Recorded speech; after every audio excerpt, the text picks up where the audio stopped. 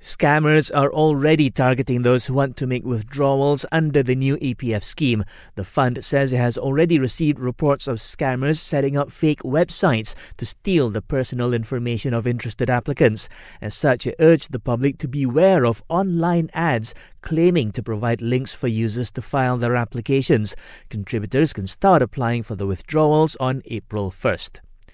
HR Minister Datuk Seri M. Saravanan says the new minimum wage of RM1,500 could be implemented by as early as April or May. Jemaah Menteri berturut-turut 3 minggu berturut-turut kita bincang isu gaji minimum dan Yang Amat Berhormat Perdana Menteri dan ahli Jemaah Menteri semua dan sebulat suara setuju kita perlu menaikkan gaji minimum dengan kadar yang segera. Mungkin dalam masa itu sebulan 2 bulan. He also told the Dewan Rakyat some sectors could be allowed to delay the implementation.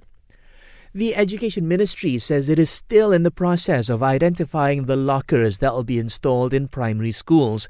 Earlier this month, its minister said the lockers will be installed to help deal with the problem of heavy school bags.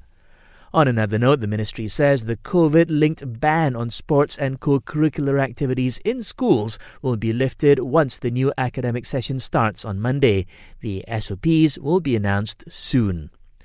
The Home Minister has rejected a proposal to legalise the export of ketum leaves to neighbouring countries. He was responding to a proposal from the Kedah MB, who said it could be developed into a lucrative industry. And Selangor says recycling bins will be placed at some 30 Ramadan bazaars in the state so that traders have a proper place to discard their used cooking oil. It'll stop them from simply dumping the oil down the drain.